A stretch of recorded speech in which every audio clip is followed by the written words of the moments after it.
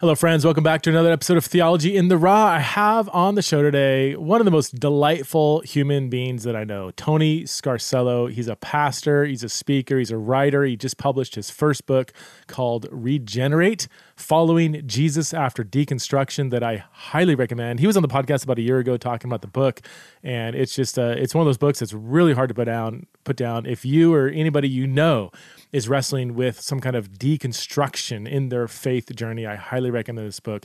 In this episode, we do talk about the book a little bit at the beginning, but we mainly focus on the new Netflix documentary, Pray Away.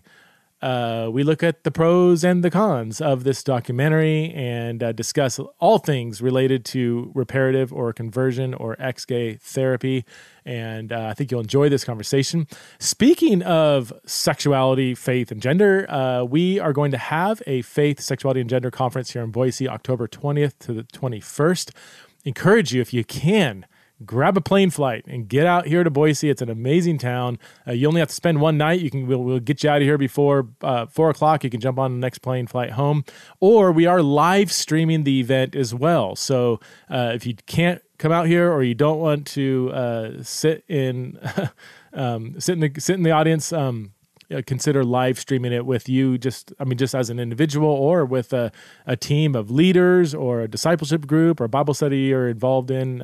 Would encourage you to check that out. You can go to centerforfaith.com/events to get all the info on that event.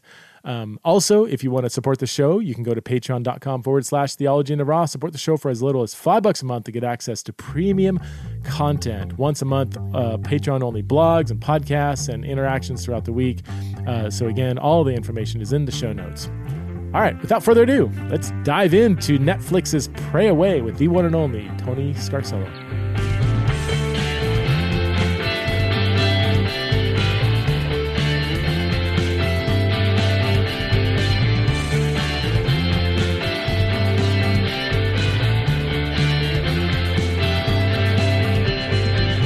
All right, friends, welcome back to another episode of Theology in Raw. I'm here with my good friend, Tony Scarcello. Tony, how are you doing on this early morning? Spin freaking sprinkle. Only you could get me up at 5:30 in the morning on a Thursday, or on a, what day is today? See, that's how we're, Tuesday morning, so. Yeah, it feels like Monday night, right? Tuesday morning, early morning. Well, I had a busy day podcasting scheduled. But you reached out and said, hey, we should talk about this Netflix film, Pray Away. And I was like, dude, we totally need to talk about it. Can we do it early on Tuesday morning? Because we need to do this soon, because it's I think a lot of people are talking about it. Yeah, it's real now. It's all hype now. So first of all, before we jump in, you it's been about a year now since you came out with your book. Do you want to tell us how that is doing and how the reception's been? Because I endorsed the book, and it's an incredible book, and I've said that offline, so I'm not just saying it because you're here in front of me. It is such a great book on deconstruction, reconstruction, something I know a lot of people are going through. So, yeah, what's the snapshot blurb about the book, and how's it been going? Yeah, thank you. It's good. Like one thing I didn't anticipate with it, and I guess I should have, is real quick, the name it's Regenerate. Generate, Following Jesus After Deconstruction. Yeah. And if people don't know, like, we recorded an episode on it a while ago, but like it's essentially my journey of growing up in the faith, losing the faith, coming back to the faith. What I wasn't anticipating when the book came out was how frequently I was going to be the first time I would hear about people's own stories with their struggles with their sexuality. So that's a major part of my book, is my story with my sexual orientation and coming to grips with my sexual identity. But at the time I thought the focus was like going to be just navigating this crisis of faith and coming back to the faith. And but what people really seemed to cling to was the first half of the book, which is just me realizing when I first discovered this about myself, and the kind of turmoil I went through, and growing up in a church landscape that didn't know how to help people with this very well. And so, yeah, I've gotten to be on probably 30 or 40 Skype calls or Zoom calls of people just like, hey, like, husband and wife sitting in front of me, like, we're the only ones who know, or you're the first person I'm telling this, or I've been, and most of the time, like, I kind of because I'm a pastor and I have my own people that I need to kind of care for and exert my like energy to. And I am not like a super high energy, don't have a whole lot of emotional margin anyway. So usually like it tends to be a one and done kind of conversation. I'll meet with them. I'll probably send them everything you've ever written and ever released, and like lead them to David Bennett, and then just kind of go on my way. Okay. But every once in a while, I do feel a tug where right now there's a young man that I've been talking with who nobody knows except for one of his really close friends, and he lives across the country, and you just feel like, oh gosh, like if he doesn't have anybody who knows the story, like that's some scary territory. So yeah, it's been a privilege. Like it's a privileged position because I remember the first time I ever said that, it was the most terrifying moment of my life. Say like, I am not straight like this, and I haven't been since I was 11 years old. So yeah, that's awesome. I mean, that's crazy awesome. Wow. Yeah. So I would say, your sexual orientation and your journey is a major thread in the book, but also, even if you just are going through some kind of deconstruction, whatever it is, or just, hitting your head up against your own faith, on whatever level, I feel like you navigated those waters well, in that you 100% understand where people are coming from, but I think you help them reconstruct in a really healthy way. Because that's the biggest question I often get is, I get the deconstruction journey, how do we reconstruct in a healthy way where we don't just get off the rails, and just live with inability to forgive and bitterness and trauma and hurt and all this stuff? Because that's not healthy either, How do we become enchanted with Scripture and Jesus again? Like that's a deal. And I'm a Pentecostal, so like an enchanted worldview kind of comes with the territory, and so like and I know like the thing with my book is like, it is at this point like it's a drop in the sea of a bunch of books that have been released about deconstruction or reconstruction. So it makes sense that like that would be the piece that's for most people. Like our mutual friend AJ Swoboda, he released a book on the same subject. Shortly after I released mine, and I almost stopped writing mine when I found out he was writing it. But like he said this to me, and I see the value in it now. It's like my story is like the main piece of it. It's not my ability necessarily to think through this, but to just spot God's redemptive perspective on my journey. And so yeah, it's been such an honor. And the publishers reached out to me if I wanted to write a second book. They said that they're down to publish it, and so we'll see what happens. I don't know. Awesome. I know Brian Zahn, I think, is working on something too. I think along the same lines. I don't know if I should say that publicly. Sorry, Brian, if that's not public, but he's already released it for pre-order and stuff. Oh, it is. Okay. Yeah. All right. All right. Well, let's jump into the Netflix documentary. So why don't I'll just jump in, summarize just the gist of it in case people don't know what it is. So Netflix, well, you should probably fill in some gaps here because you know more about the details than I do. But yeah, long story short, Netflix released a documentary called Pray Away. It addresses, and I would say exposes, the dangers and harm that's been done through so-called ex-gay reparative therapy or conversion therapy practices, mainly through Exodus International, which began, I believe, back in the late 70s and closed its doors in 2013.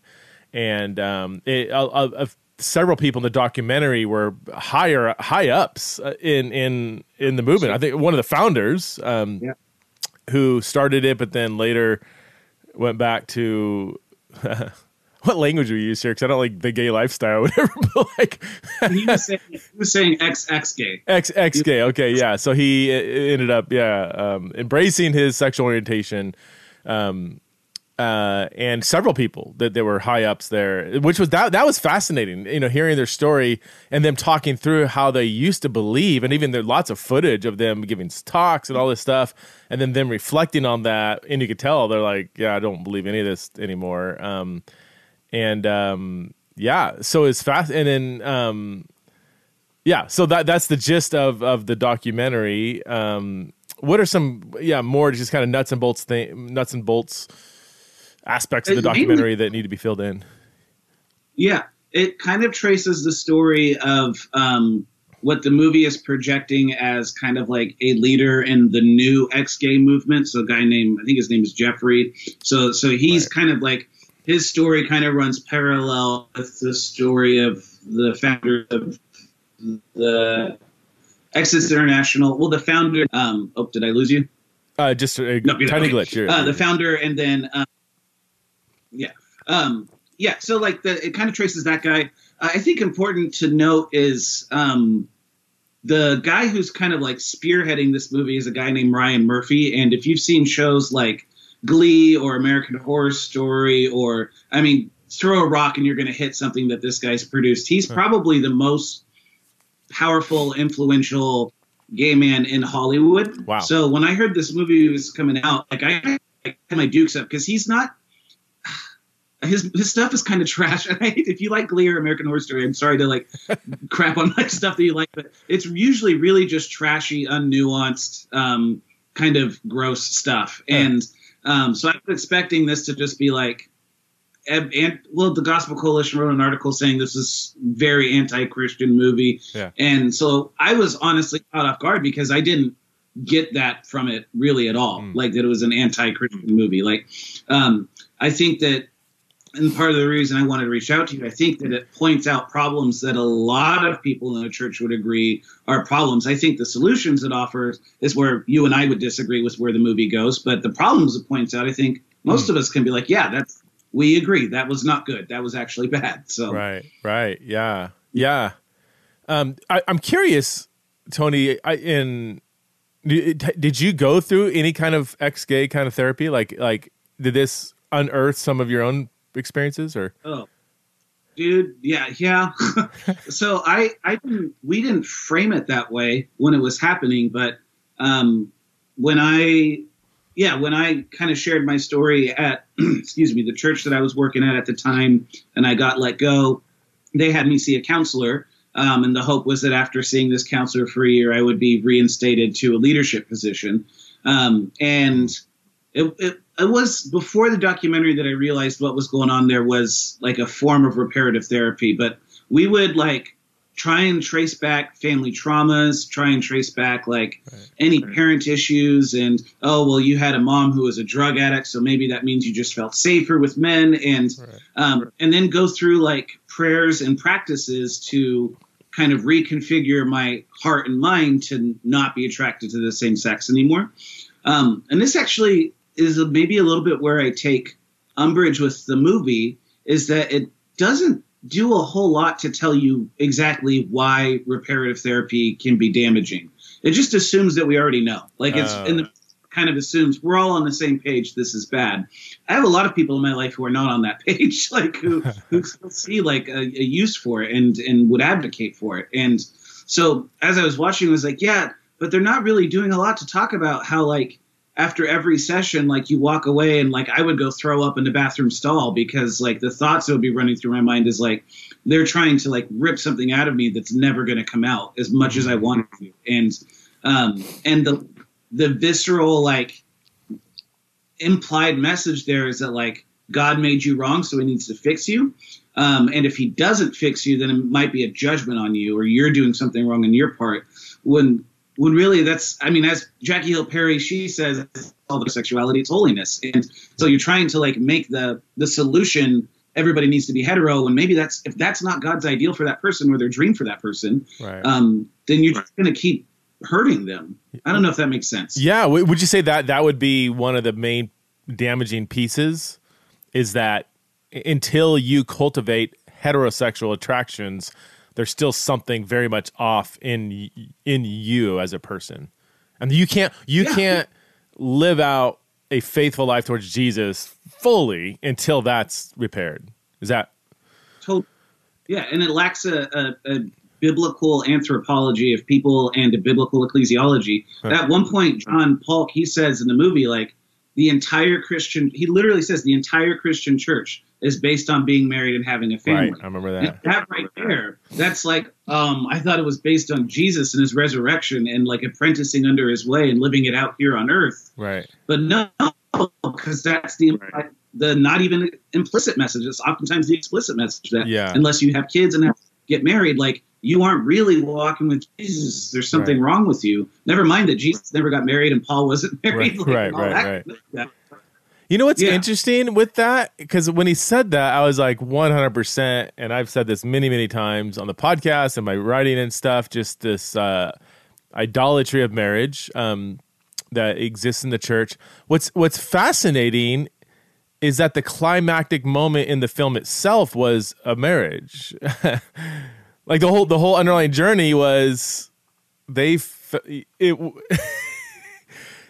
same-sex marriage, right? But and I don't think that's quite the exact same thing, but it is interesting that finding love, living out your true sexuality that's culminating in marriage, still ended up being there, you know? So I don't know if the film, while disparaging that kind of idolatry of marriage, I don't know. I think they almost in a roundabout way repeated that. And this is something that I've said in response to some of the arguments against the traditional sexual ethic is that, you know, when people say, well, wait a minute, if somebody can't marry somebody that they desire to, that they have sexual attractions towards, then they can't function. Like they're going to be suicidal. They're not going to be able to live out their full humanity. And it's almost like it's the same rhetoric that they're almost borrowing from the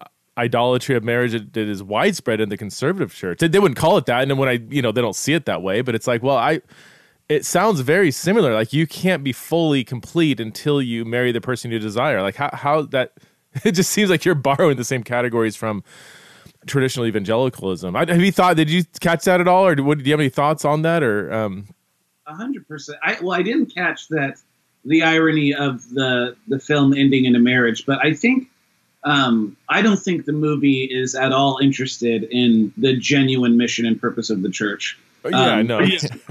So like, I wouldn't even. I think I was honestly surprised that John's like comment about that made it into the movie. Okay. Because it is sort of a detractor from what XX gay people are now pushing towards, anyways. Right. John's the Jack Black looking guy, right? Yeah. Yeah. Okay. Yeah. He did look like, you said that earlier. I thought it was Jack Black for a while. I'm like, wow, I didn't know he. Yeah. Yeah, he looked awesome. He looked really cool in his later years.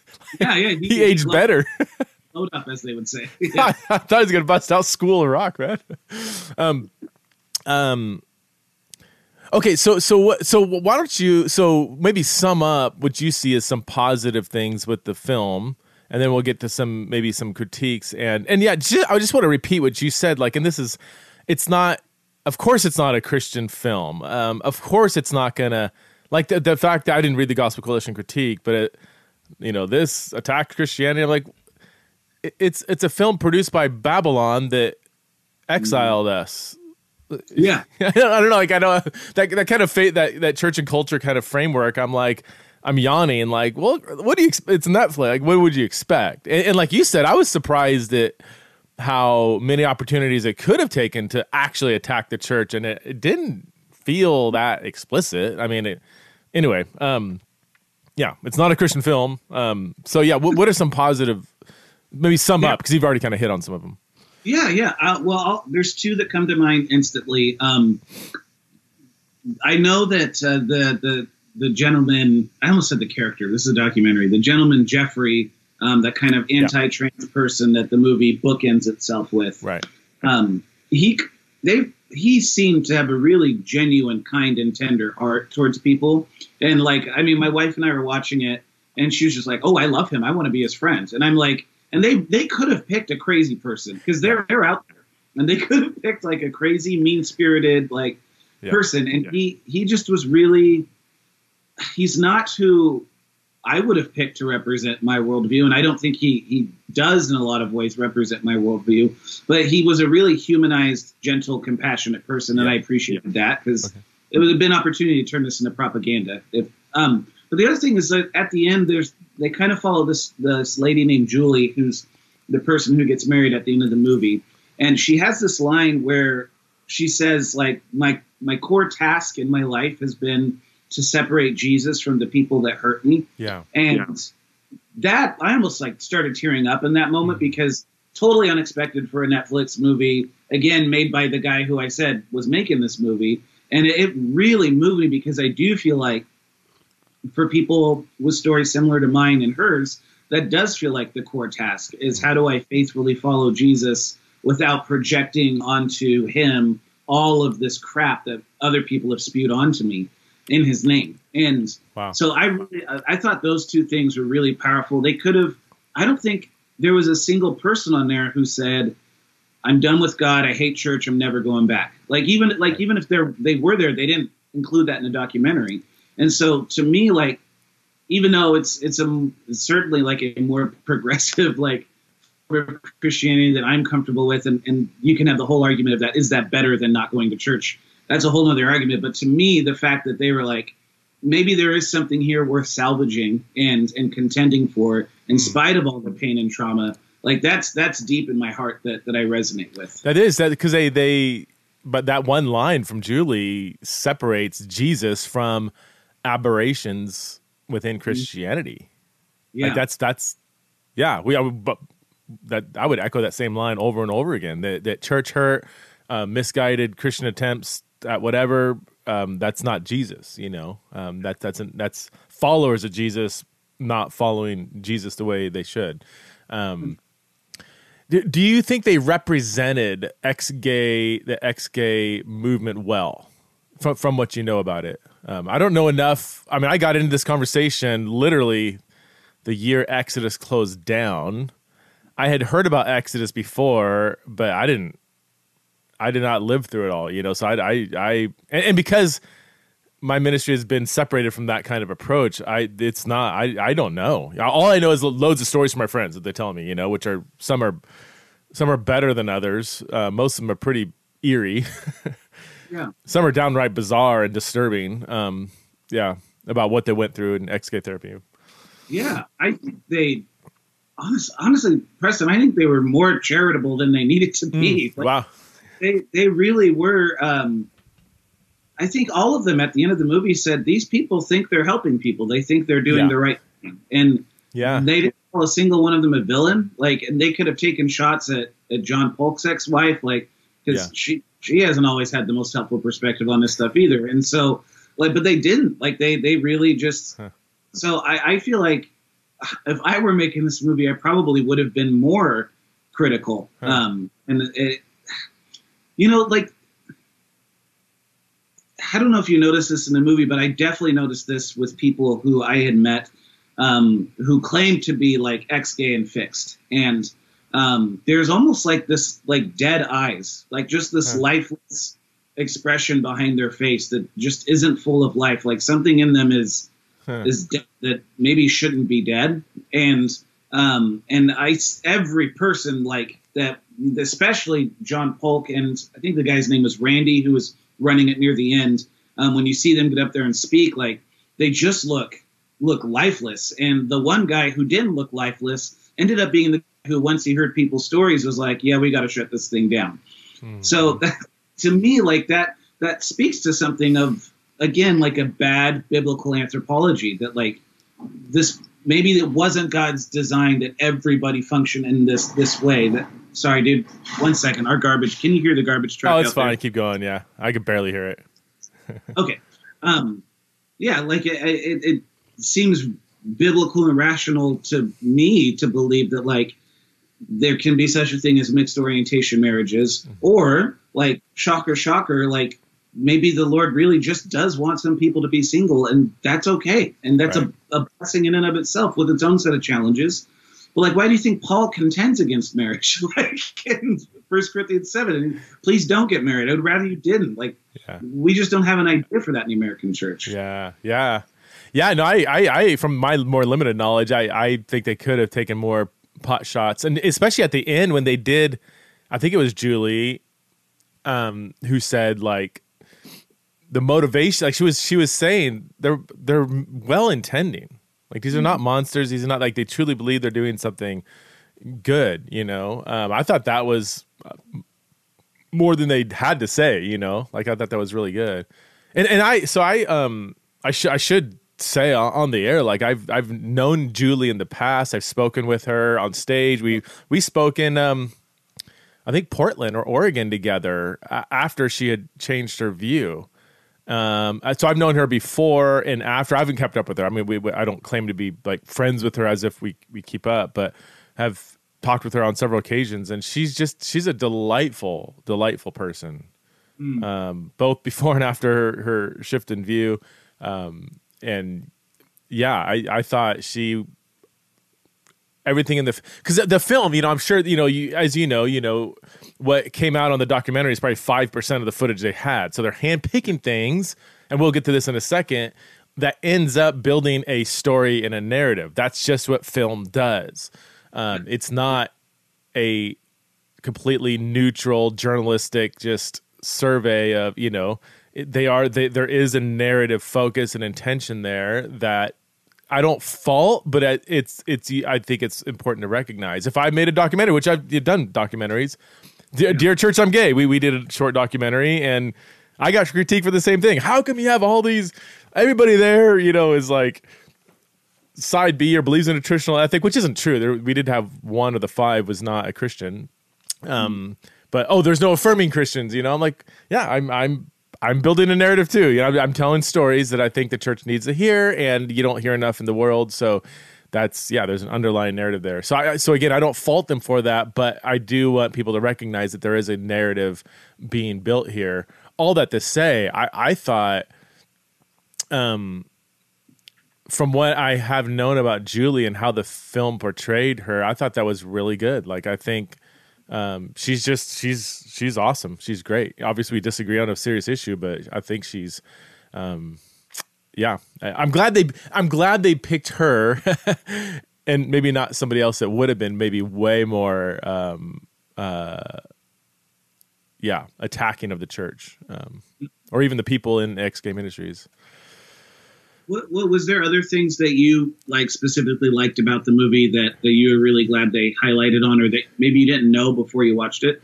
Yeah. Oh man, I didn't have a lot going in, expectations. So, I thought it seemed to accurately portray what many of my friends have told me about some of these ministries. And again, I felt like it was more mild than some of the things I heard. I mean, I've heard some downright disturbing things that have gone on. I can't repeat them because I think the people who told me were under oath not to repeat what goes on, which tells you that's like, wow, why? So the stuff that even when they showed like a Joseph Nicolosi in counseling sessions and stuff, even that, I'm like, and there were some extended kind of like recordings of counseling sessions, and I was like, that doesn't seem that bad. And that was my thought too. Really? Yeah. Okay. I'm hesitating how I say it because I'm like, I don't want to open a wound to somebody who's gone through those sessions and say, no, it's actually horrible. You have no clue. So I don't want to diminish people, but based on what they were saying, I didn't. Yeah, it didn't seem like. I mean, it's sad that one scene where that guy just crying, feels so broken, and I think he was saying like, "How does it feel to be broke? How does it feel to be broken in front of me?" But even like they even kept the part where he's like, it was his real positive affirmation of, or maybe a positive affirmation of his humanity. I don't see you that way. How does it feel that I still love you even though you feel broken or something like that? I'm like, that could be a lot worse. I don't know if I'd take that exact approach. I think everybody should have one of those moments. What's that?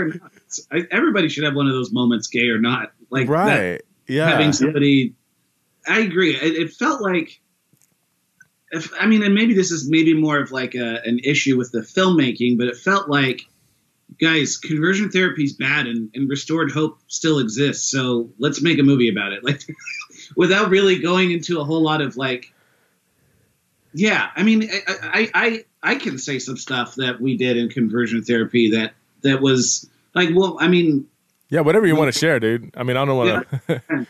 At this point, whatever. Like, I've shared a lot. I had the one of my counselors. I had a couple, and one of them would have me like every time I try every time I started having a like lustful or sexual thought towards someone of the same sex. They wanted me to try and imagine that every time I engage one of those thoughts, I'm doing another whip on Christ's body. Like, and then imagine that I have a whip in my hand and that I'm lashing his body up. And like stuff like that. So like and to me, I think like you, I've heard much worse stories than that. And like, so that's pretty tame, but like that really messes with you. Like, and you start to get a complex about like, how is it even possible that like, if my imagination of Christ is of me torturing him, how is it even possible to me have an imagination that he would love me and accept me and want me? And so like stuff like that the movie seems to kind of gloss over, that I almost wish that, or at the end of the movie, they give that like kids who go through conversion therapy are 2 times as likely to attempt suicide. Yeah. And that feels like an awfully weird footnote to put at the end of your movie. It feels like you should explore that a little more. Right.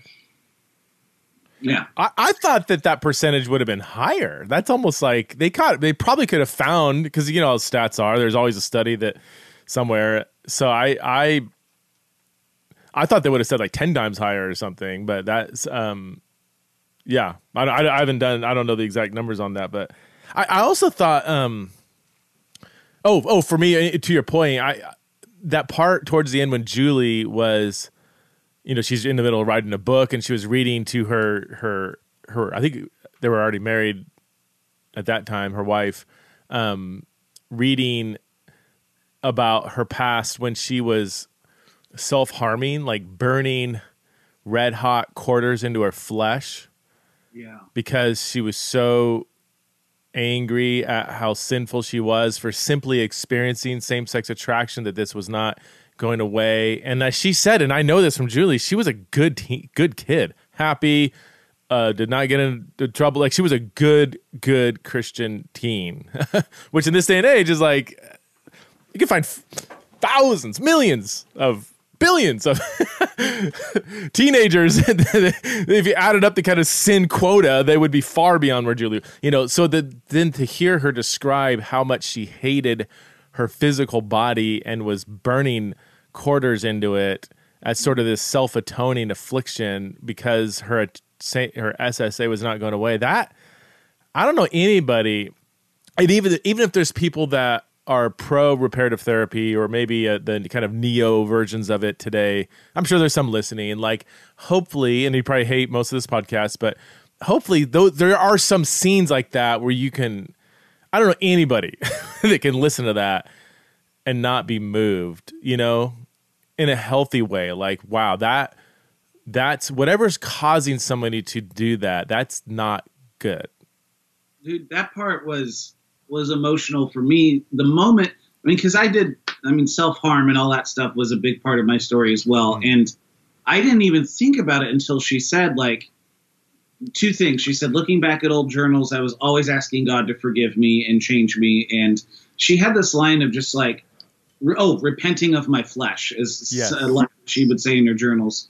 And then she said, yeah, I was a really good kid in high school. And like, I just immediately went back to, I was like, I was a good kid in middle school and had a couple freshman, sophomore years. I was a rough kid, but then junior, senior year. And then after that, I was like the golden boy in my youth group and an intern at my church and a youth pastor at 19. And like there's no reason for that kid to hate himself and think that he's like deplorable in the eyes of Christ in the world, unless you're being taught that, like, unless you're being told that that's what you need to think of yourself. They didn't talk about this in the movie, but we don't really like get honest about temptations in church. I think I just sort of assume most people are tempted by things that they would never want anyone to know they're tempted by. But I wonder if that's where like the Catholics get it right with the practice of confession. Like, I think I had that thought all the time growing up. Like, if I could just talk to somebody who wasn't allowed to like tell other people and wasn't allowed to like follow up with me about it, but like could just speak the forgiveness of Christ over me, like that would have been life-changing as a kid. And and you hear John, his story was tragic to me, of him having to lie that he wasn't even tempted by sexuality. Like that he said, if I were to say, like, cause he said, I was happy, I was married, I had kids, but if I told him I was tempted by this, I would have lost everything. And it's like, maybe if he were allowed to say he was tempted by it, he wouldn't have lost everything. Like maybe he wouldn't have gone to that nightclub. And do you think that's where some of the strictness and lies of, and I'll just say some or many branches of the ex-gay narrative that he went through, where do you think that has caused some of these people to just kind of totally jump ship and leave their families and go back to, living out their orientation? Because that if you're not even allowed to say, no, I still wrestle with this. Absolutely. Every day I have to bring it to the cross, and sometimes I mess up and I need the church to come around me and help me. The fact that you don't even have that kind of outlet, I just envision this pressure cooker that's going to blow at some point. Yeah.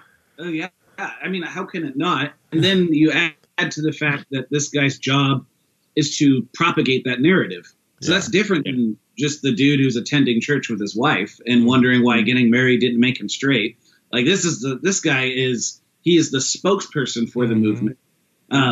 So and the fact that he and the founder, Michael Bussey, like are both like actively gay in relationships or marriages, not involved with church, like says a lot about how we know how to handle people's temptations. So they're no longer Christians, right? Both those guys, I that's the impression that I got. Okay. Yeah. Even that's with the film. They could have really taken a shot at the church by making that more front and center, that this is what Christianity does, and now they're free and happy that they left religion. But they didn't. It seems like they had that opportunity, they didn't take it. They didn't bring in kind of their faith journey through it all. Yeah. I have a question. This is kind of a bridge question between the pros and the cons, so we can kind of start thinking about the cons. When it comes to reparative therapy, and this is something, and I hate our culture that you're not even allowed to kind of talk out loud or ask questions for fear of, this kind of self-censoring, somebody might not like what you're implying or whatever. But here's my, and I basically I can care less about all that. Are some aspects of what goes on in so-called reparative therapy helpful? Here's my question. I think loads of people, gay, straight, bi, asexual, whatever, could use a good dose of dealing with stuff in the past that hasn't been dealt with. Examining areas of trauma that's been calloused over, especially, 20 to 30% of females have been sexually abused. A large percentage have not dealt with that in a healthy way. I think 10 to 20% of males, have been sexually abused. Why are teen anxiety rates, depression rates, suicide rates off the chart? My question is, I know reparative therapy gets kind of critiqued of, unearthing all this, something in the past, and I get that. I disagree with the motivation that if you're same-sex attracted, it must be linked to something in the past. But my question is, could be, or could there not be? And let me reframe that. I'm not saying that that's ever the sole cause, but I agree with the American Psychological Association that sexual orientation is a complex blend of nature and nurture. It's hard to unravel that. There's probably always some biological propensity that maybe has been nurtured by some environmental thing, and it's impossible to sort all that out. And that's something that virtually everybody agrees on today, complex blend of both. It just seems like whatever your story, it can be good to heal from past trauma or different parental relationships or whatever. Maybe you did have a domineering dad or domineering mom and absent. Like, I just don't want to throw the entire baby out with the bathwater because, but that's what reparative therapy people do, You know what I'm asking? And what are your thoughts on that? And how do we go about that without repeating the past of wrong-headed ex-gay stuff? Well, I think the redemptive parts of reparative therapy are when you remove the word reparative. It's just therapy. Okay. And to me, there's, I would be a fool to say that, maybe I wouldn't be a fool to say this, but it doesn't seem like that much of a stretch for me to be like, well, yeah, my mom was a drug addict from the time I was 12 until I was 20 when she died of an overdose. So like maybe, and then I had a couple, one girlfriend who was needed help, like literally needed like psychological help, like in all that. And we were together for 3 years. And so like, it doesn't seem like that much of a stretch to be like that. There's not the most positive feminine voices in Tony's life. And my dad is insanely tender and nurturing and like real man's man, like construction worker my whole life, but like kisses and hugs and I love yous all the time. And so he was always the safest place in the world for me. So like I could see somebody spinning, and I've heard it, people spinning my story to say, well, that's why you feel that way, Tony. And my point is like, I don't really care about why, because it doesn't change the fact that it is what it is. And like to insist that somebody has to, or even can on their own will, just remove this, or that it is God's will for that to be taken away, for sure. I'm not saying that like God can't or doesn't even occasionally. I don't think I've ever heard a story where I wasn't suspicious. But like he can, and he can do whatever he wants. He's a free God. But I just, that's where I'm like, I think everybody should do therapy. I think everybody should figure out the thing beneath the thing and why they do what they do. But I don't therapy with the intent of fixing a specific issue. Yeah. Regardless of the issue, like therapy can't have a preferred outcome or else it won't work. That's it. That's exactly what I was even thinking, formulating my question. It's the difference is it's healing from all this past stuff, which might be legitimate, so that you're no longer attracted to the same sex. And if that outcome isn't achieved, then you haven't truly healed. And that's basically the 100%. Underlying problem. Okay. Yeah, that's helpful. All right, let's transition to some cons. What are your do you have any problems or pushbacks or cons with the film?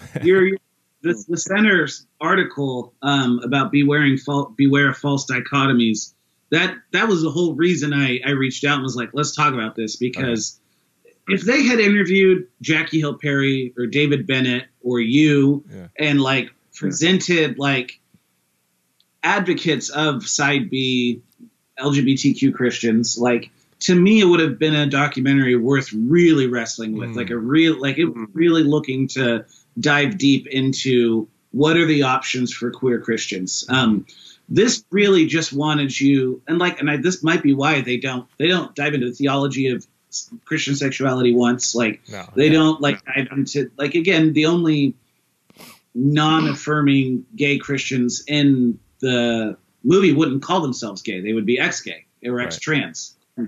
Right. So to me, that was like a big weak point. I was just like, this is just propagating a narrative that makes people like me and a lot of friends of mine who are occupying non-affirming church spaces and committed to orthodoxy, like it makes me feel more at risk because it's setting up the story of like, you're either ex-gay, which I have plenty of that in my world of people who believe that, or you are you just got to go be affirming, and that's the only way you're going to be able to live a fully healthy and happy life.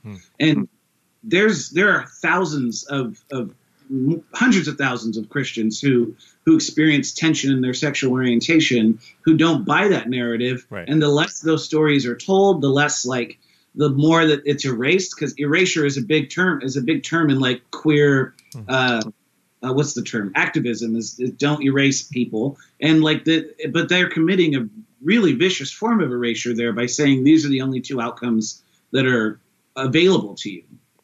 And that's kind of what, honestly, I wonder what a Julie or any of those people would have, what their lives would have looked like if they would have known that, hey, actually, what if God didn't make you wrong? And what if God's ideal isn't for you to be heterosexual? What if there's this other option where you get to love and trust and follow Jesus in a totally different and more intimate way than other people?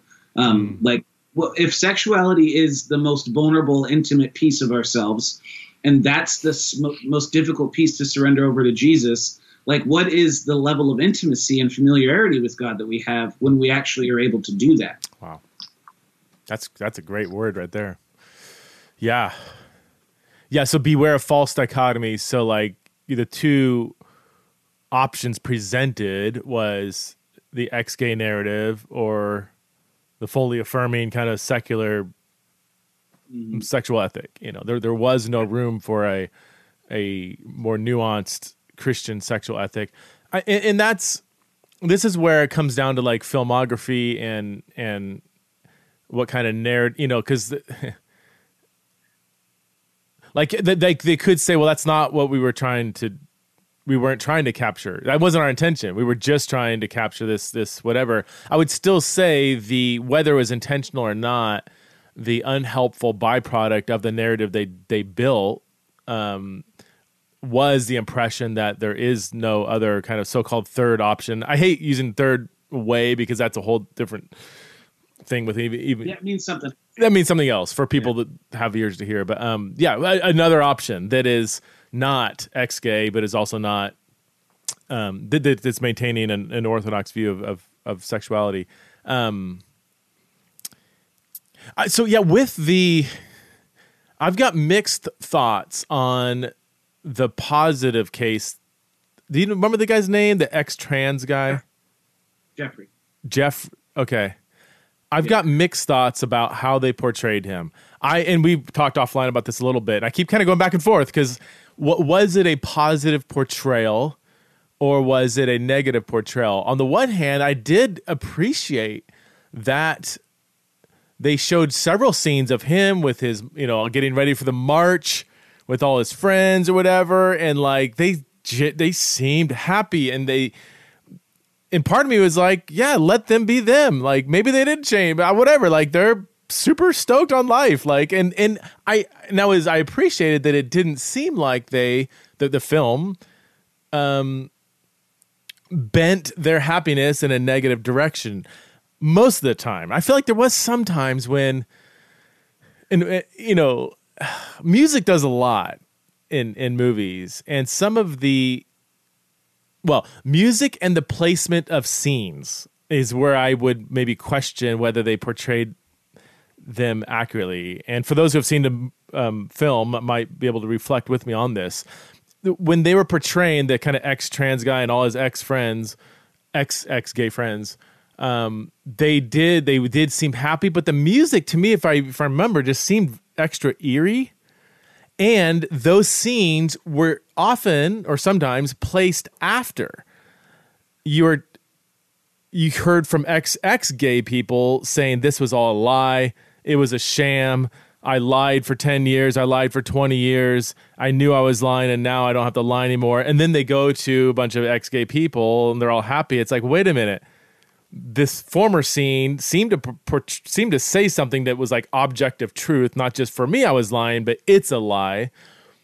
And then it's almost like you can read this other scene through the lens of, oh, they're just in the middle of that lie. That wasn't explicitly stated, but I think it was at times strongly implied. Do you have any thoughts on that? That's what they wanted us to to feel. I guess my issue wasn't, or my compliment wasn't how they portrayed him. It's just that they didn't pick a jerk.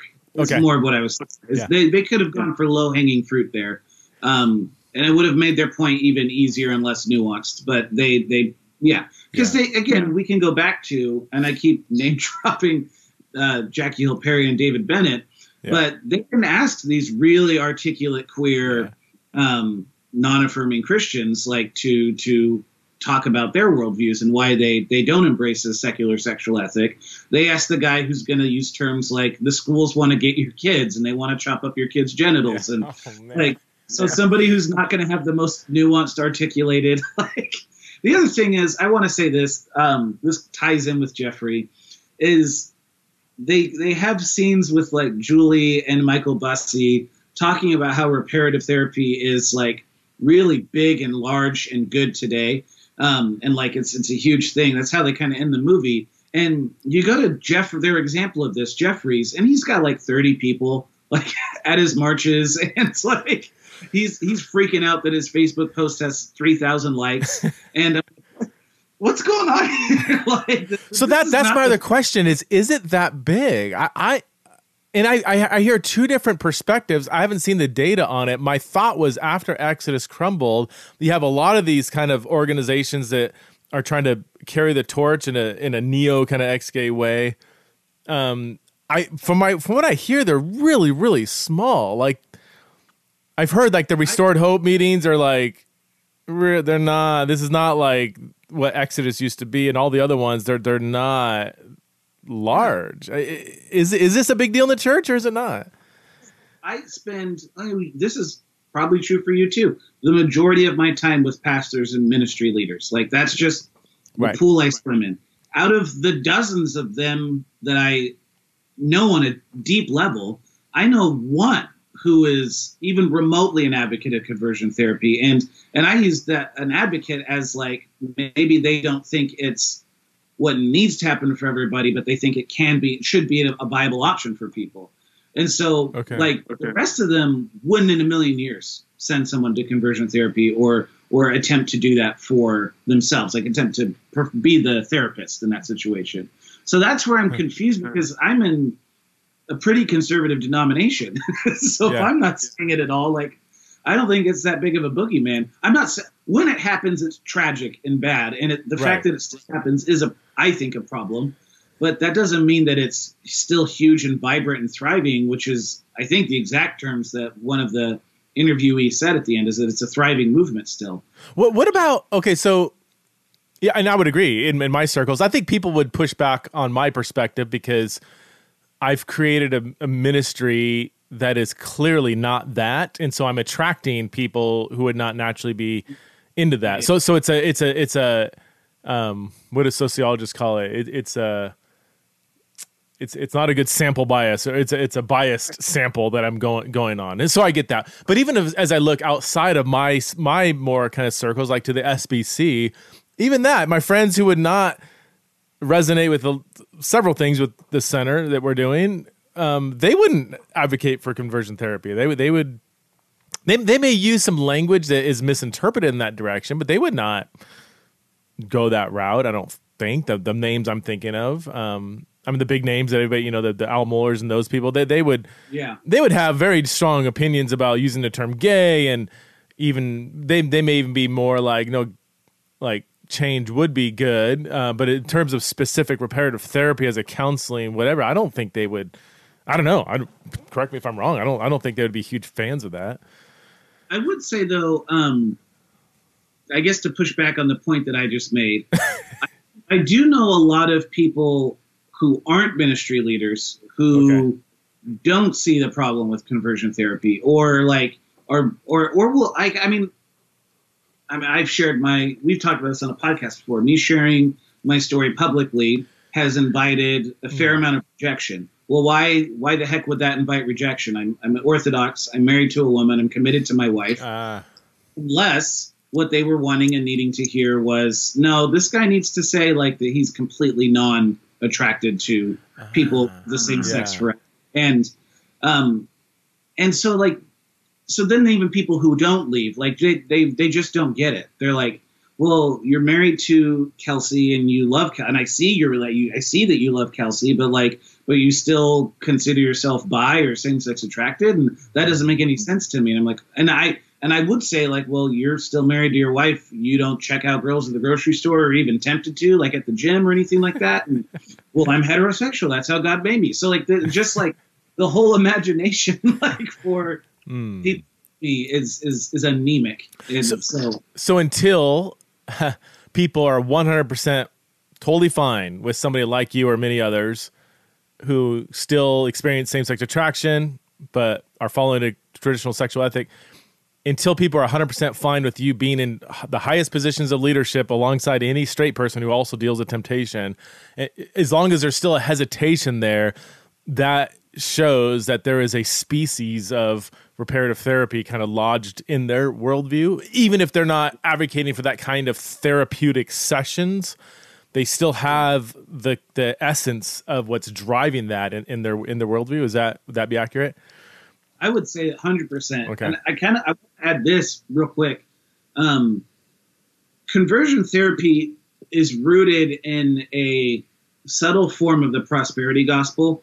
It's rooted in this idea of a transactional God, where if I do this, God will honor that, and he has to honor his end of the transaction. So this, whenever you hear somebody saying, I'm claiming it over my life, I'm claiming it, like they're letting you know that like they believe in a God who's going to make transactions with you, and not a God who's sovereign, and not even a God who's relational, but like a God who is a store clerk, that I gave my prayers for this, I'm giving up sexuality, you have to give me heterosexual. Right. Do you think, because you were raised charismatic, you're in charismatic circles, is it, my impression is, especially in like Pentecostal circles, that this is still very huge. Again, maybe more on that kind of popular level part of their worldview, that if you come to Jesus, you can't be gay anymore. They may not have all the nuances of what that even means, but like a gay person getting saved is no longer being gay. Yeah, I mean, well, one of the biggest, most influential Pentecostal churches in America is Bethel School of Supernatural Ministry in Redding, California. They have a pretty big ex-gay ministry over there. Okay. That was my next question. Yeah. What's that? That was my next question is Bethel, because I know they have, yeah. Yeah, and that was one of the resources that was utilized for me when I was not to name names, like, and I will say, while it is definitely conversion therapy, that's not where I got the whipping Christ's body every time you like have a lustful thought. Okay. Was from just for anybody, because Bethel's kind of cheap shots. It's easy to take shots at them, but yeah. So yeah, and is it the change movement? Is that started with Bethel, and is that a form of reparative therapy, or is that kind of not? It's not therapy, right? It's just more of a movement, or what's the? Yeah, I guess with them, it's a supernatural inworking of God changing your desires to where you are being changed from homosexuality to heterosexual. So it's not change. And this is another. This kind of leads into another question I have is just the language of change, transformation, and my interactions. And I hope so. Those of you who are listening that are advocates of maybe change or Bethel or reparative therapy. It's the language of change and transformation that I think is unhelpful, because people will ask me, "Well, Preston, don't you believe God can change people?" And it's a very loaded question. What am I supposed to say? No. Yeah. But to reduce the complexity and tensions within this issue to "Don't you believe God can change people?" I think misses so much. If people are going to use the language of change and transformation, which are biblical concepts and terms even, you need to be incredibly precise on what exactly you're talking about. Yeah. Do I believe God can make a 5'4" man 6'4"? Yes, absolutely. Is that the typical way in which God acts? Not really. Or even take, a disability or something, somebody that had his arm lost in an accident. Can God cause that arm to grow back? 100% without blinking an eye, I would say, yes, God has that ability. Is that the way God typically acts? In my anecdotal experience with one-armed people, no. It's not the typical way. So I would map this conversation on that for whatever reason. This has not been the typical way in which God has responded in kindness to people who are attracted to the same sex. Most importantly, though, apart from even that, is I absolutely, fundamentally, theologically do not think that it is necessary for faithfulness. And that, to me, that's where the shame, the God hates me, the self-harm, isn't that where it comes in? Is like, God is less pleased with me as long as I am still wrestling with this temptation. Yeah, and that to me is really destructive when you either explicitly or implicitly give that impression that until you do not have this temptation anymore, something is still off in your spirituality, and God's still kind of like, well, I mean, I still love you, but that kind of view of God, which is destructive. Well, and then you get to the point in the documentary where you're seeing Exodus International working at the Republican National Convention, and them being elevated to places of significant influence and authority. And then you start seeing this trend that's really vibrant in the American church, which is like, if you go to a church and like again, Pentecostals, so like altar calls, like prayers, signs and wonders, like I am all for that. Like, but there is a version of that is exploiting people's desperations as a way of gaining your own influence and power. And like you see Exodus International clearly doing that. And they're even saying that that's what we were doing because it was like a financially beneficial arrangement. And bringing Joseph Nicolosi in there and like all that kind of stuff. They were helping each other sell products. But like this isn't just if we think that because Exodus International is not around anymore, then the problem's fixed. Like I see people do this on the pulpit all the time, like exploit what desperations that people have. And we will tell people that like, Jesus has forgiven you. You just need the cross. But like, it feels so often that like what we preach or what we talk about, how are we not supposed to walk away with the impression that my sin actually is bigger than the cross? Like my sin actually does trump Christ's work on the cross. If I feel like I can't go into the presence of God with boldness and confidence, like Hebrews says, like if I feel like I can't do that, then I do have, and this isn't to heap shame on people, there is a belief somewhere in there, lodged in my mind or in my soul, that says this is bigger than the cross. This is bigger than what Jesus can do for me. And anytime you exploit somebody's desperations for your own means of influence and power, like you're setting yourself up for that destructive pattern. Wow. I didn't think about that in that way, but that's wow. Whew. That's pretty widespread.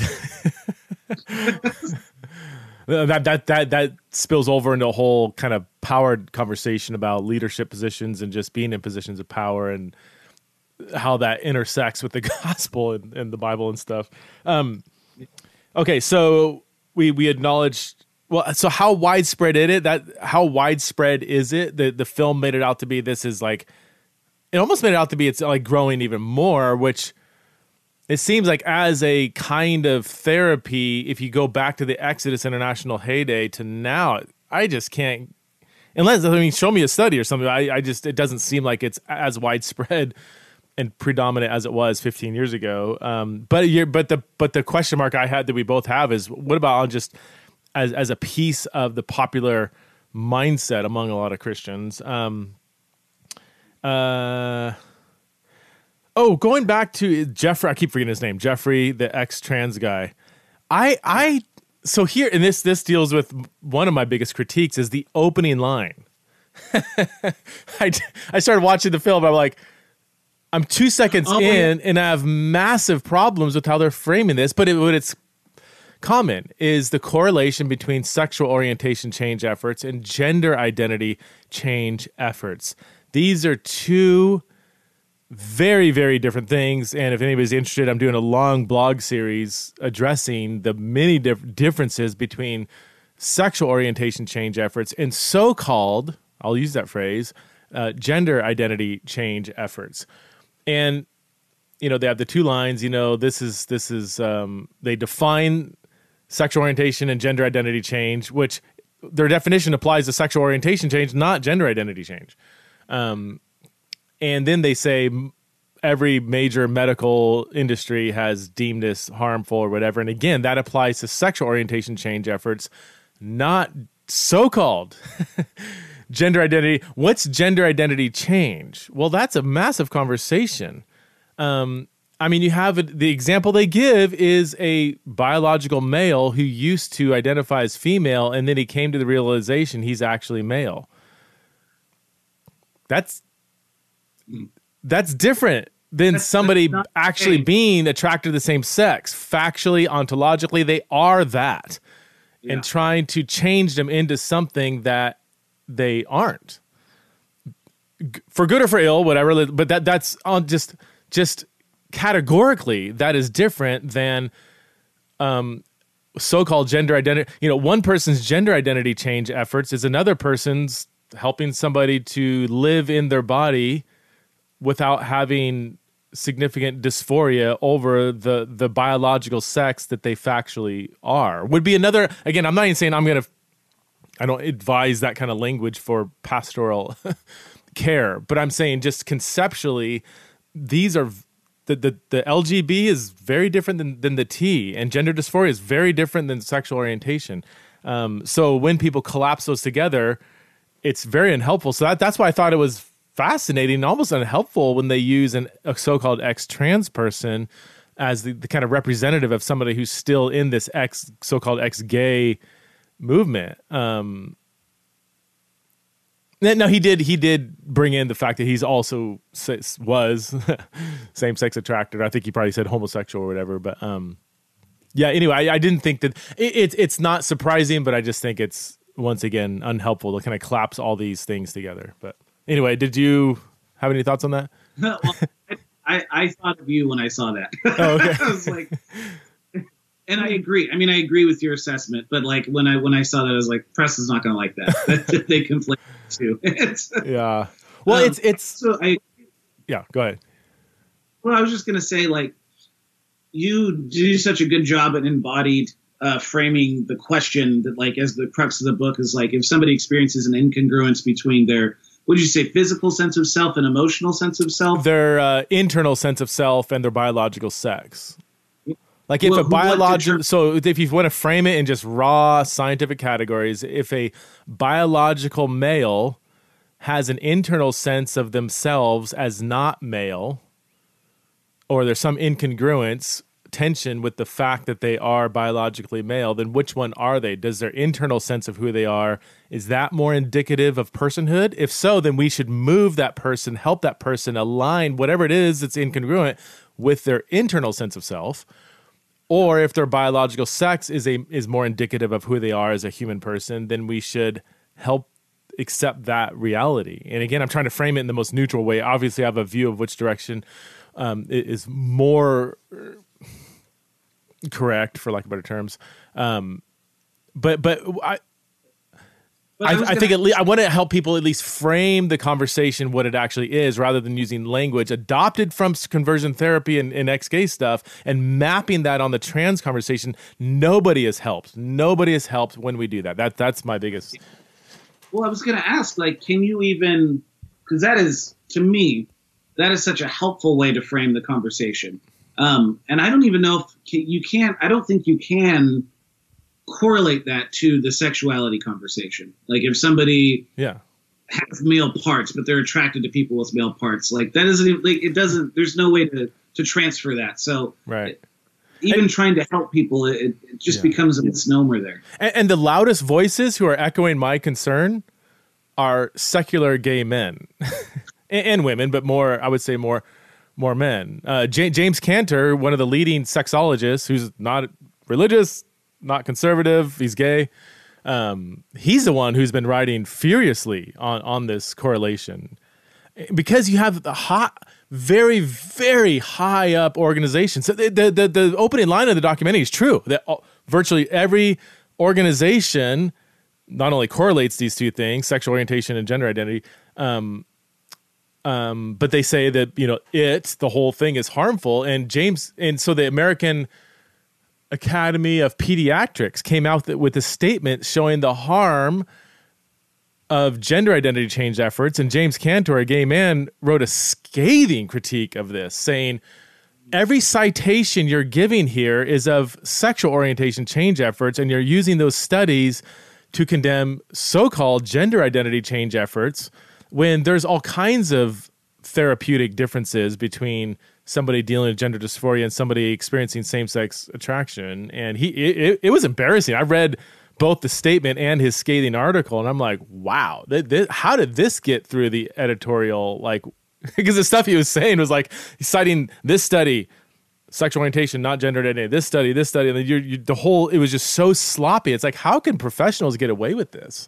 And a lot of gay men, this is one of my blogs that's coming out this week, I think, they're saying, okay, here's what we know. 80% of children with gender dysphoria ends up going away through puberty. We also know that an overwhelming majority of them will end up being gay. So if a biological male has gender dysphoria, for 80%, that will go away, and they will almost always end up being a gay male. If we set that person on a path toward biological change, that is closer to sexual orientation change efforts, because you're taking what's going to be a gay man and turning him into a heterosexual female because he doesn't match in their view, the gender stereotypes of what masculinity is. So this is why a lot of gay men especially are saying, this is triggering me. Like, seems like a weird, almost worse Orwellian version of conversion therapy. And you guys are saying the opposite of that is conversion therapy. Like, it's a whole language game. Andrew Sullivan, one of the main gay activists from the 80s and 90s, he's the one who said that this is conversion therapy all over again, only it's more invasive because you're actually performing irreversible surgeries. This is almost like lobotomies from 100 years ago, the old school, conversion therapy.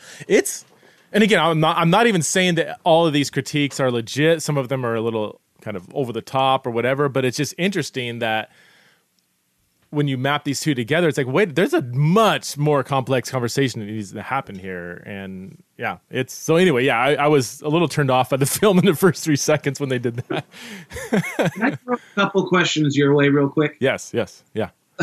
How did you feel when what's-his-face started his talk off by talking about the importance of grace and truth?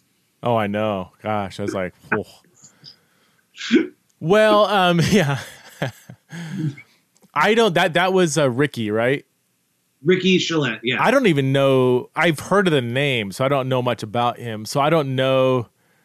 Are they representing him correctly? I mean, Julie obviously had that story she shared about Ricky encouraging her to share her rape story when she wasn't ready. That was bad. But I always raise a question like, is that an accurate portrayal of him? So I can't really say anything about him in particular. I will say that is a pretty generic way of framing things that I have adopted. Other people adopt the grace truth thing. Functionally or practically, we might end up saying quite different things. Because I don't know what Christian is going to say. Well, there might be a few, but what Christian isn't going to verbally say, we need to have both grace and truth in the sexuality conversation. I think most would sign off on that, but what that looks like might be very different. So that's where I was like, it's not hurtful. It when people see that framed in that way in the documentary, and then when they hear me say grace and truth, it's easy for them to map all of that on kind of what I'm doing. And people have said that, like, you're just doing reparative therapy, which is weird, but you cover it up with this grace message, but it's not real, or I don't know. Yeah. My question is, and I think you talked about this on the show before, but I don't remember what you said. What do you do when you have someone like a John Polk or Michael Bussey who gets married and realizes it doesn't make them straight?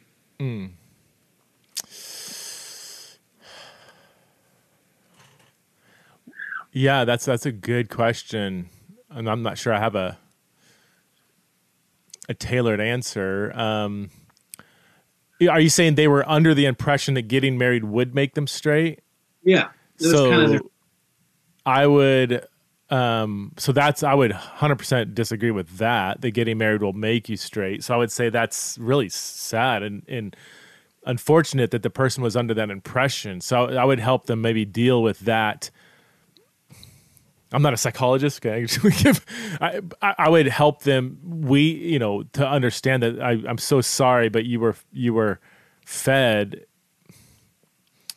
a wrong-headed message that this is going to make you straight, and the underlying assumption again is that straightness is more holy than non-straightness. Which, can I get a shout out from all those straight people out there who struggle with porn and lust and it's like like my friend Greg Cole says, why do people think that if I become straight, he's gay, it's going to make me more holy? Like, there's a lot of straight sexual struggles. Am I just giving up one struggle for another? Like, yeah.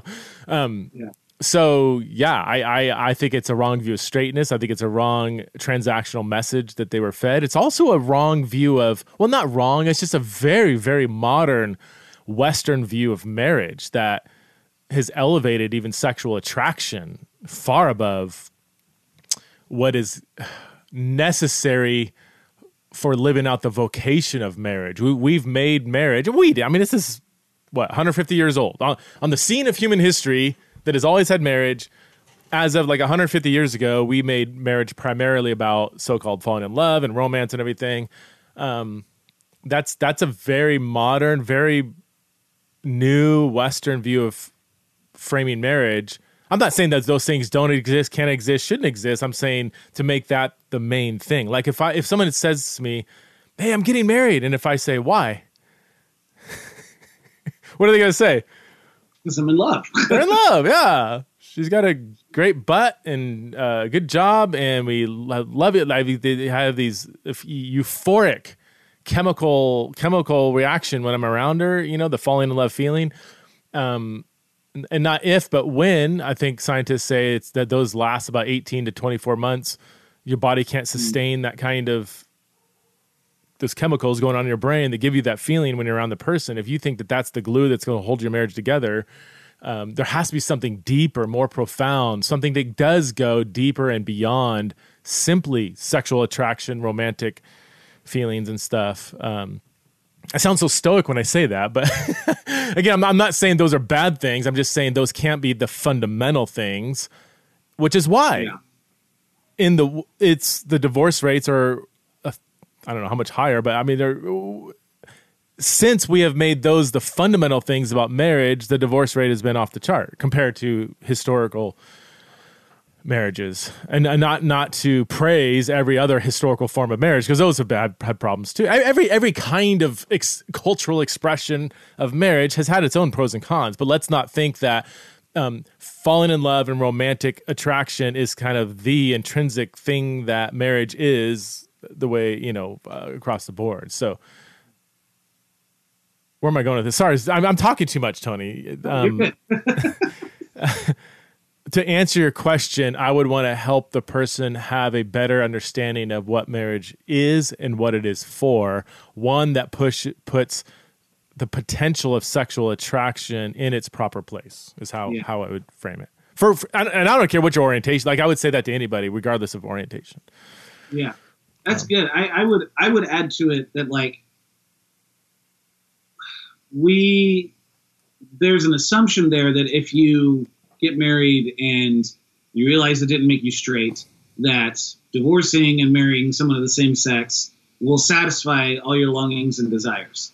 Mm-hmm. Our culture doesn't really have room for what Karl Rahner said, like when he said, "In this life, all symphonies remain unfinished." Like, we don't have a category for that. Yeah. There's always going to be a little ache for more. We're always going to want more than what we have, and our sense of satisfaction will always be greater than our sense of gratitude. Our sense of satisfaction will never be as great as our longings. And so I think because we live in such a consumeristic culture, we're programmed to believe from the beginning we can actually get everything we want, and we can actually get every longing satisfied here and now. And I just don't think that's possible. And I think the real task isn't how do I become heterosexual, but the real task is how do I learn to live with unmet longings? How do I learn to live with unfulfilled desires? Because no matter what you do, no matter who you sleep with, no matter like what you do to your marriage or what belief system you have, you're always going to have unfulfilled desires. That is so good. And honestly, it's my friends like yourself who are in so-called mixed orientation marriages, and they have healthy marriages. Because most marriages, have a degree of unhealthiness there, but it's people like yourself and several other friends of ours, some mutual, who have taught me that more than anything.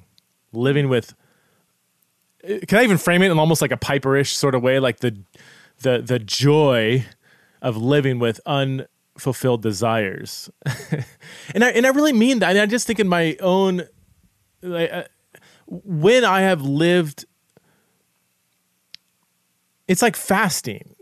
Or living when you have financial, when you're not padded financially, when you're, when you're living a more simple life, when you're eating not luxurious, heavy, rich foods, which bring momentary pleasure, but over time just weigh you down. And when you're eating, and I'm convicting myself because I got a lunch engagement today, and I'm going to a place that has amazing wings, and I'm probably going to eat too much, and they have good beer too, which those go great hand in hand and destroy you later. But you know what I mean? Like when you live the luxurious life, it doesn't, that deep-seated happiness, I don't know, like I've experienced more happiness when my life is more simple, when there is unmet desires. It's just what you're saying. When there's desires that I want to, cravings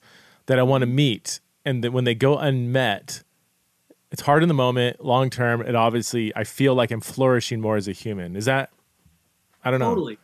Well, and everything in culture is designed to exploit your desires. And this goes back to what I was talking about with the church, where we exploit people's desperations. We've appropriated culture in doing that rather than contradicting culture by teaching us how to live with unmet desires. And so and it is I'm not there. I mean, it's a long, you're literally undoing your entire existence way of taking in information, because that is the American dream, is consumerism. Wow. Well, we got to wrap this up, bro. I can keep talking to you for hours. I forgot we were recording. I thought we were just hanging out. Real quick. I do want to say about Bethel real quick. I haven't researched Bethel in a few years, so their stance on this stuff could be different than it was a couple years ago, and I just wanted to get that out there. Also, it's possible to participate in conversion therapy without calling it that or realizing that's what you're doing. I think if you went back and asked the people I was meeting with, they probably wouldn't have said at the time, like, no, that wasn't conversion therapy. That was just healing and all that kind of stuff, because conversion therapy is such a loaded negative term nowadays. So it's important to, this just further illustrates the point that it's important that we kind of pave an imagination for LGBTQ Christians who are clinging to orthodoxy, and that maybe that's where our efforts need to be pushed more towards, rather than this other stuff. I feel compelled to say a word here, because I keep hearing this from several friends of mine who would be so-called side B, the same-sex attracted and living according to a historically Christian view of marriage and sexuality. I often ask them, like, would you, like, what would it take for you to go side A, like to be affirming? Like, because I know lots of people. Once a week, I probably hear of a story where somebody who was side B, was living according to traditional sexual ethic, that changed their view to affirming. And I would say at least 90 to 90% of the time, when I had the opportunity to ask for their reasoning, it's almost verbatim: I cannot take the conservative church environment anymore. I even asked friends of mine who are still very much committed to the Orthodox sexual ethic, and we kind of explore, like, what would it, like, does that resonate with you? They said 100%, 100%. As long as I am still treated implicitly, usually, like a second-class citizen, as long as I'm still being policed with what terms I use to describe my sexual orientation, as long as I'm looked at with suspicion, as long as I'm not qualified for leadership positions, even though I'm qualified for leadership positions. I'm thinking of someone like, Greg Johnson, who I had on the podcast a couple months ago, who is the most sexually pure human I've personally ever met. He's never held hands with another person that he's attracted to. He is vigilant about, I don't think he's ever, I don't want to quote him on this, but struggled with porn or whatever. Like, he's vigilant about making sure his screen is clean. He has accountability partners. This guy, and he's like 49 or something. And this has been and for people, and this is going on in the PCA. Like it's possible that he may be unqualified for ministry. That infuriates me. If it infuriates me, I can only imagine other people who are trying to to live out this sexual ethic that's hard enough in itself, let alone to have this kind of church culture. We as so-called conservative, I hate that term, those who embrace a traditional sexual ethic as Christians, if we don't make some serious changes to our church culture that stops doing that, we are responsible. We are playing a role in pushing gay or ASSA people toward an affirming theology. I'm not saying they don't own that. I'm not saying they don't have agency. I'm not saying that that's right. I'm just saying that certain cultures are nurturing that journey, and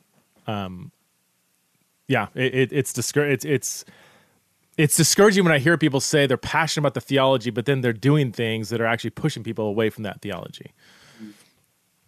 Absolutely, I resonate with everything you just said. Nothing to add that would be helpful at this point. That touches deep. Yeah. Yeah. Anything else with the movie before we go? Did we touch? I think I covered. I think so. I want to, as we're closing up, thanks for taking a break from talking about critical race theory to have this conversation with me.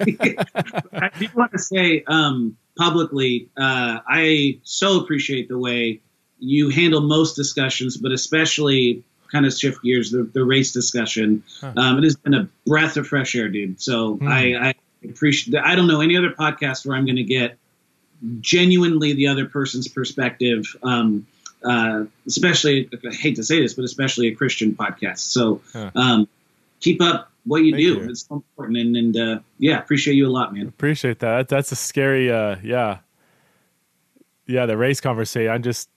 People say, where are you at on it? I don't know where you're at. I'm like, ask me in 10 years after I've read 100 books and talked to 1,000 people. Like, it's the only thing I can say is it is way more complex than people make it out to be. And if the only thing Christians have said about race is we need to stand up against CRT, then you've already missed it. Where have you been the last several decades? You know, if that's your public contribution to the race conversation is anti-CRT, then virtually every black person is rolling their eyes saying you still aren't getting it. Not that you shouldn't be anti-CRT. I'm not even saying be pro-CRT. I'm just saying, like, at least acknowledge how tone deaf that is, that we've been silent on this for so long. And if now we're being public, that just, it's unhelpful. Yeah. All right. I gotta go do some stuff here. Yeah. Love you, bro. Great talking to you. Great thoughts. Yeah, as always.